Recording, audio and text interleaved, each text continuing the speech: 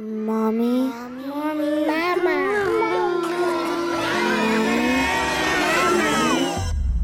Mommy needs a minute.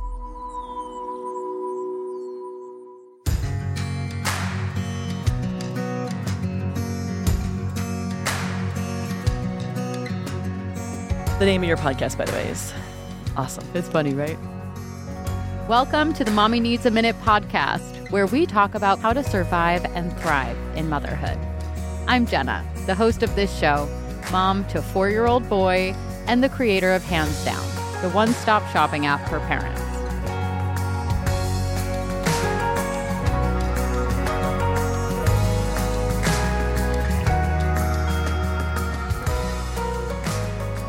As always, we're here for a short time today, so let's use it well. Join me in starting with a deep breath.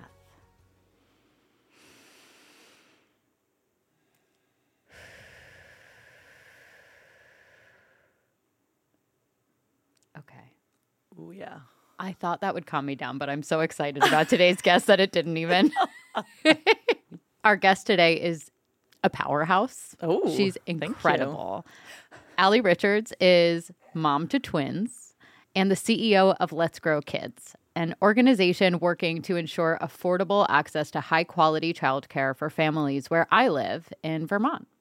And we have means to celebrate this week, as Allie's years-long journey has culminated in a massive legislative success this past week, which could change the way our country looks at early childhood education forever. So, Allie, thank you so much for coming on the show. My pleasure. And that breath, thank you. I needed that. We really do. Seriously. Anytime I take a deep breath, I'm shocked by it. Yeah. I'm like, oh, so that's what breathing feels like. I know. I just did this Techstars program, and we went on a retreat that was all about conscious leadership and taking care of yourself. And one thing they taught us is this breathing mechanism where you breathe in for 4 counts, hold it for 7 counts, and breathe out for 8 counts. Oh. And medically, like, it actually slows your heart rate down, and you come out of it feeling so new. And I found that is a really helpful addition to my routine. I love it. I'm going to adopt it immediately. So how old are your twins? 4.5. 4.5. It's a great age. I have one, and I'm like literally treading water. So my first question is how? It's the same answer you get from everyone. You know what I mean? Like, I have to triage. I have to tell myself I'm doing 2 things right now. I'm enjoying the development of my kids because I know they're not going to be young forever, and I love it. I was trained to like appreciate childhood. You know what I mean? Like this wonderful, magical time, and I care deeply about my work. And ironically, it's childcare. I mean, it is sort of funny. As you know, we all, I think, intellectually understand. I mean, the breath is a perfect opener. We understand, like, it's not cliche. It's just good advice. Mindfulness, being present, taking care of yourself so you can change the world, right? But so I try to really prioritize, okay, the work, changing the world, through this amazing opportunity with early child education that I deeply believe in, and then really be present for my kids. Like, just kneel down and look at your kids like in the face. I actually think from a business perspective, I'm a startup founder and I have a handicap because I'm a mother and a woman. So I'm less likely to raise money to make my business move forward, and I have less hours in the day to put towards my business. But what I've learned from working with other founders is that I have this really special gift, which is that at around 4 o'clock every day, I have to completely put my work aside and I play Zingo and hoot owl hoot. Exactly. And shoot webs as if I'm Ghost Spider and he's Spider-Man, and then wrestle and then let him fly on my feet, and then the negotiation of dessert and bath time, and then like, is it going to be a mommy night or a daddy night? All of that is so distracting. And when I do put him to sleep and go back to my work at 7:30, I find I have a whole fresh set of eyes. Absolutely. That if I had just powered through that whole day, I would be burnt. That's mindfulness. When you're in the zone and doing that right, it's like everything flows. My grandfather was a Navy captain in World War II. And, he was known as the old man at the ripe age of 30. He took over the head of a destroyer. Can you imagine that? As a 30-year-old old man, quote, takes over a destroyer, World War II. And he had a motto, and it was one hand for yourself, one hand for your ship. So simple. And I just find myself every year digging it more and more. You know what I mean? It's this idea of, you have to take care of yourself so you can make the world better for other people. I want to rewind a little bit. Can you give us the two-liner on Allie and who you are and what you do across the board? Oh, man. Grew up in Vermont. Went out of state for college. Got into politics only because I was like, how can one human, this is my theory of change, how can one human find levers to pull that have a huge impact on the rest of the world? And then I went out and it happened to be a big national election. I was like, well, I'm going to, in my own mind, pick the person I think is going to be the best leader of the free world. And that's how I'm going to have my impact. So I worked on the first Obama campaign, met my husband doing that. And I found... How romantic. Oh, yeah. Not as much as it sounds on paper. No, it was. We were traipsing about Washington, D.C. together, and it was wonderful. But actually, both of us were also bonded by the fact that we were having this amazing life. Like, we were in our young 20s with in rooms with the president and the first lady and, Vice President Jill, Joe and Jill too. And these amazing people with these incredible supporters from around the country that we were meeting. And we had a hard time getting out of bed every morning because we didn't believe in what we were doing. We kept getting promoted and it was political fundraising. And we didn't believe that there should be money in politics in the first place. We saw it was a necessary evil for, this playing the game. And the real thing that got us down was in DC. We thought we were going to the heart of the problem to solve it. And in DC, people who don't agree with each other don't work together. They don't look at each other anymore. They don't go to the same restaurants. They don't walk on the same side of the street. So how can you actually come together as humanity? How can you make progress on a policy front? And so we were downtrodden. I mean, how can we do this? So what year was this that you were in DC with 2008, 2009, into 2010. So basically, we came home to Vermont, my home, for a weekend, kind of licking our wounds. After the midterm elections, we raised hundreds of millions of dollars and we lost everything, everything. And it was disgusting.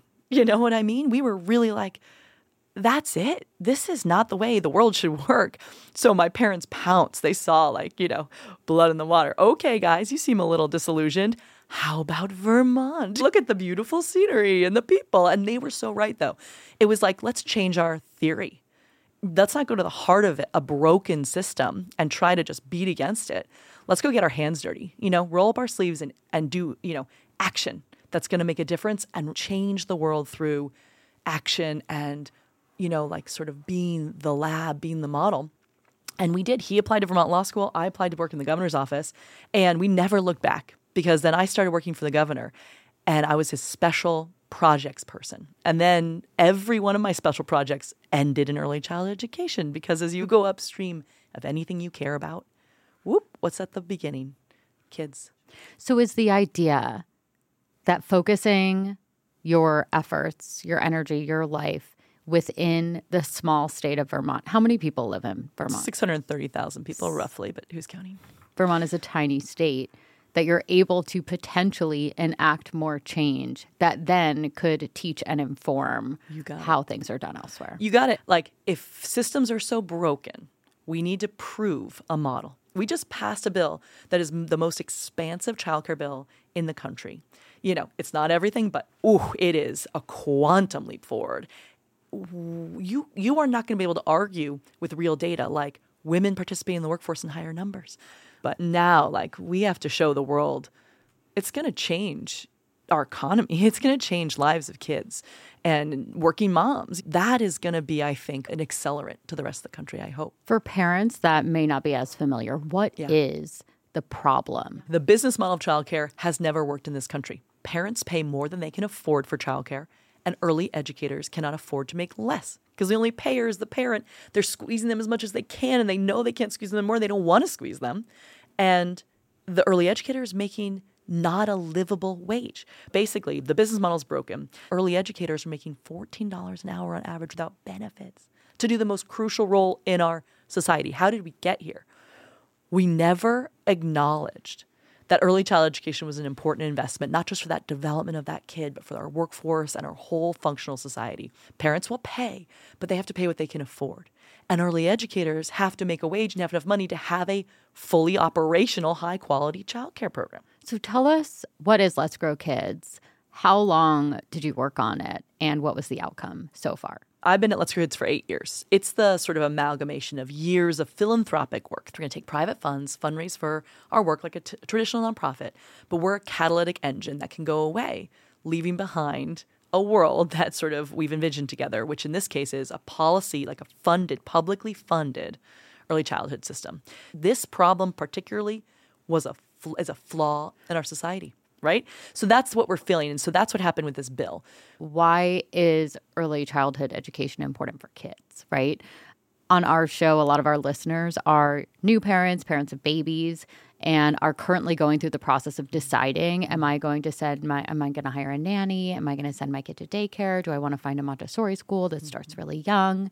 Can you share with the parents a little bit about the difference between a child having access to that childcare outside of their parents' ability to go to work, but also developmentally for a child? Basically, during 0 to 3, 90% of the architecture of your brain and your whole self is formed, right? And so 0 to 5, like 0 to 3, it's 80%. 0 to 5, it's like 90%. So really by 5, it's that crucial time. And as you can see, I always pluck out the 0 to 3 to make sure people really realize it's those early years. And there are actual brain scans that show like brain matter with like kids that have had these like, stimulating healthy experiences, or on the very heartbreaking flip side, which is a big motivator for me in this work, is adverse childhood experiences and what that does for a lifetime of sort of heartbreak, right? And so what do I mean by child development?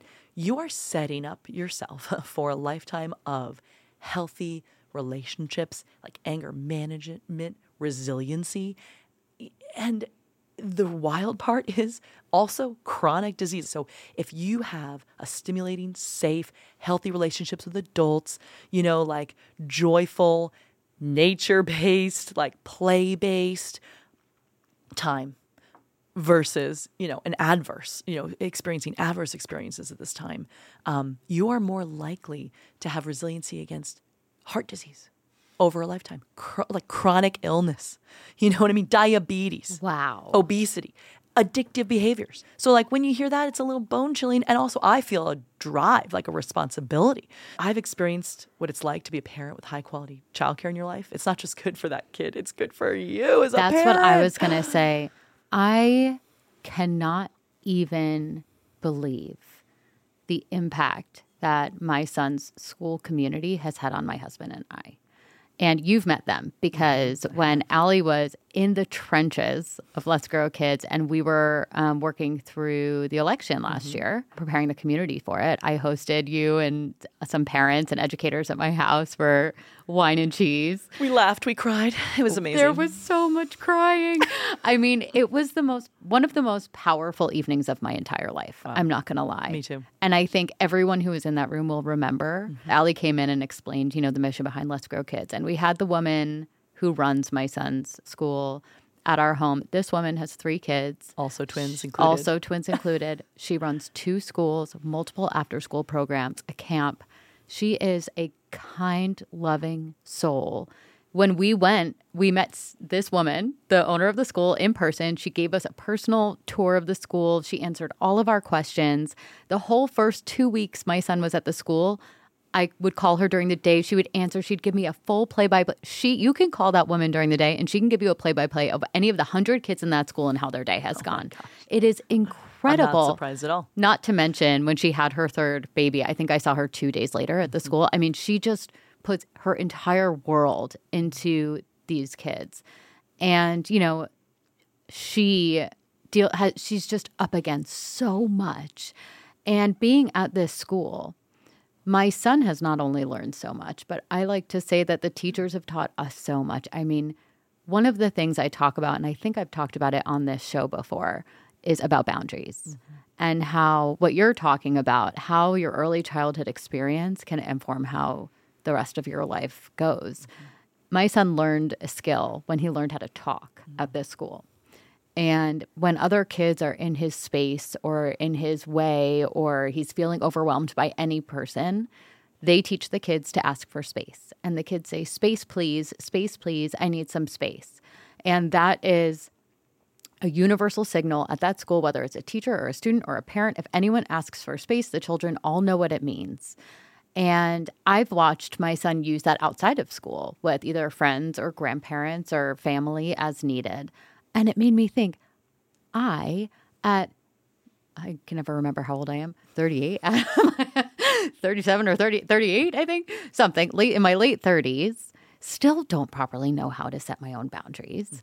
Yet my, at the time, 2.5-year-old can ask any person to give him the space that he needs and knows that he can go to his room and take some time with a book or do what he needs to do. And I couldn't believe this skill that he has at this young age. And he's 4.5.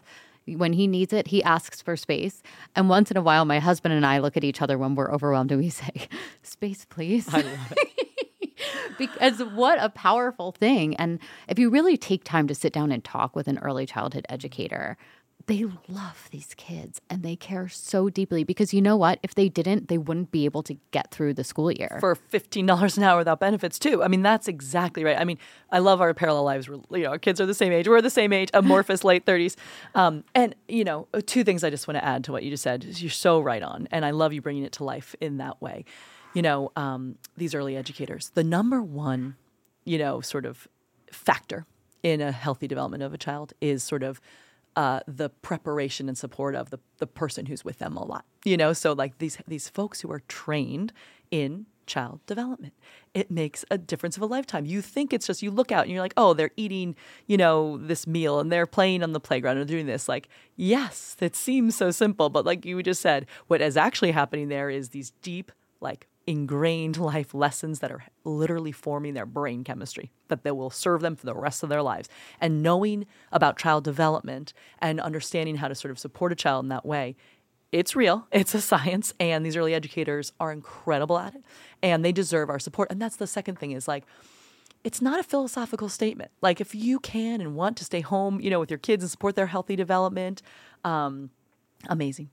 But it's not even like, this is nothing new. This like the childcare is a modern village, for millennia. Like we have had tribes, we have had villages, we have had multi-generations living together. It's only a very recent phenomenon that we expect moms to somehow, in a sign of like some like devotion, be by themselves with their kids. It's not healthy, for anyone to be isolated. And so like there's socializing for the kids, there's the support of the family. And so whatever that village looks like for you, don't like, begrudge yourself it, because that's more about who we are instinctually as humans than anything else. Oh, and this huge economic impact where it basically pays for itself immediately and over a lifetime, right? Why wouldn't we just throw everything we can to support these amazing early educators, to support, working parents and then businesses who need to sort of hire these working parents and beyond? That's sort of the whole basic premise right there. And I think it's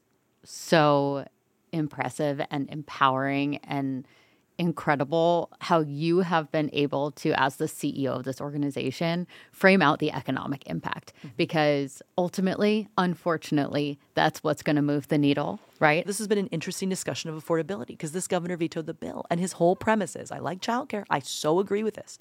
But I can't raise a tax to fund it. And what we're saying is, well, you're throwing your body in front of a new tax to sustain a status quo. That's not affordable. That's not working. And so what we're saying is, no, we're going to come together and understand this responsibly and make an investment. So the ROI is simply put, when you fund childcare, that there's enough of it, it's affordable for those families, and it's actually a workable enterprise for the early educator. It pays for itself in a 3-to-1 return immediately with that economic impact of sort of like almost like a stimulus-like effect on the economy, because you're infusing these dollars, you're raising wages of early educators. That's thousands of mostly women in Vermont, so you're putting money in their pockets. Then they have these programs that are thriving and they're buying goods and food, et cetera, right? So that's moving money around in our economy. Making more parents able to go into the workforce. You nailed it. That's the big ticket item. You're bringing these folks off the bench. They already live in Vermont. They cannot work, even if they want to, because they don't have childcare. They can't afford it. So just, if you mobilize 300 workers off of the bench in Vermont today, that's a multi-$100 million annual impact on our economy, our tax base. What do you say to parents who are trying to figure out a way to be impactful in their own communities and on a larger scale. I love it. Well, I mean, I love the sort of question in simple form of how do you support your early educator? I would say, a couple ways you can do it. One, be patient and understanding. That's like the number one thing. Be patient, understanding. If you're frustrated, this is what I see that is so heartbreaking. There's parents who are frustrated because they can't find childcare or the hours are changed or whatever.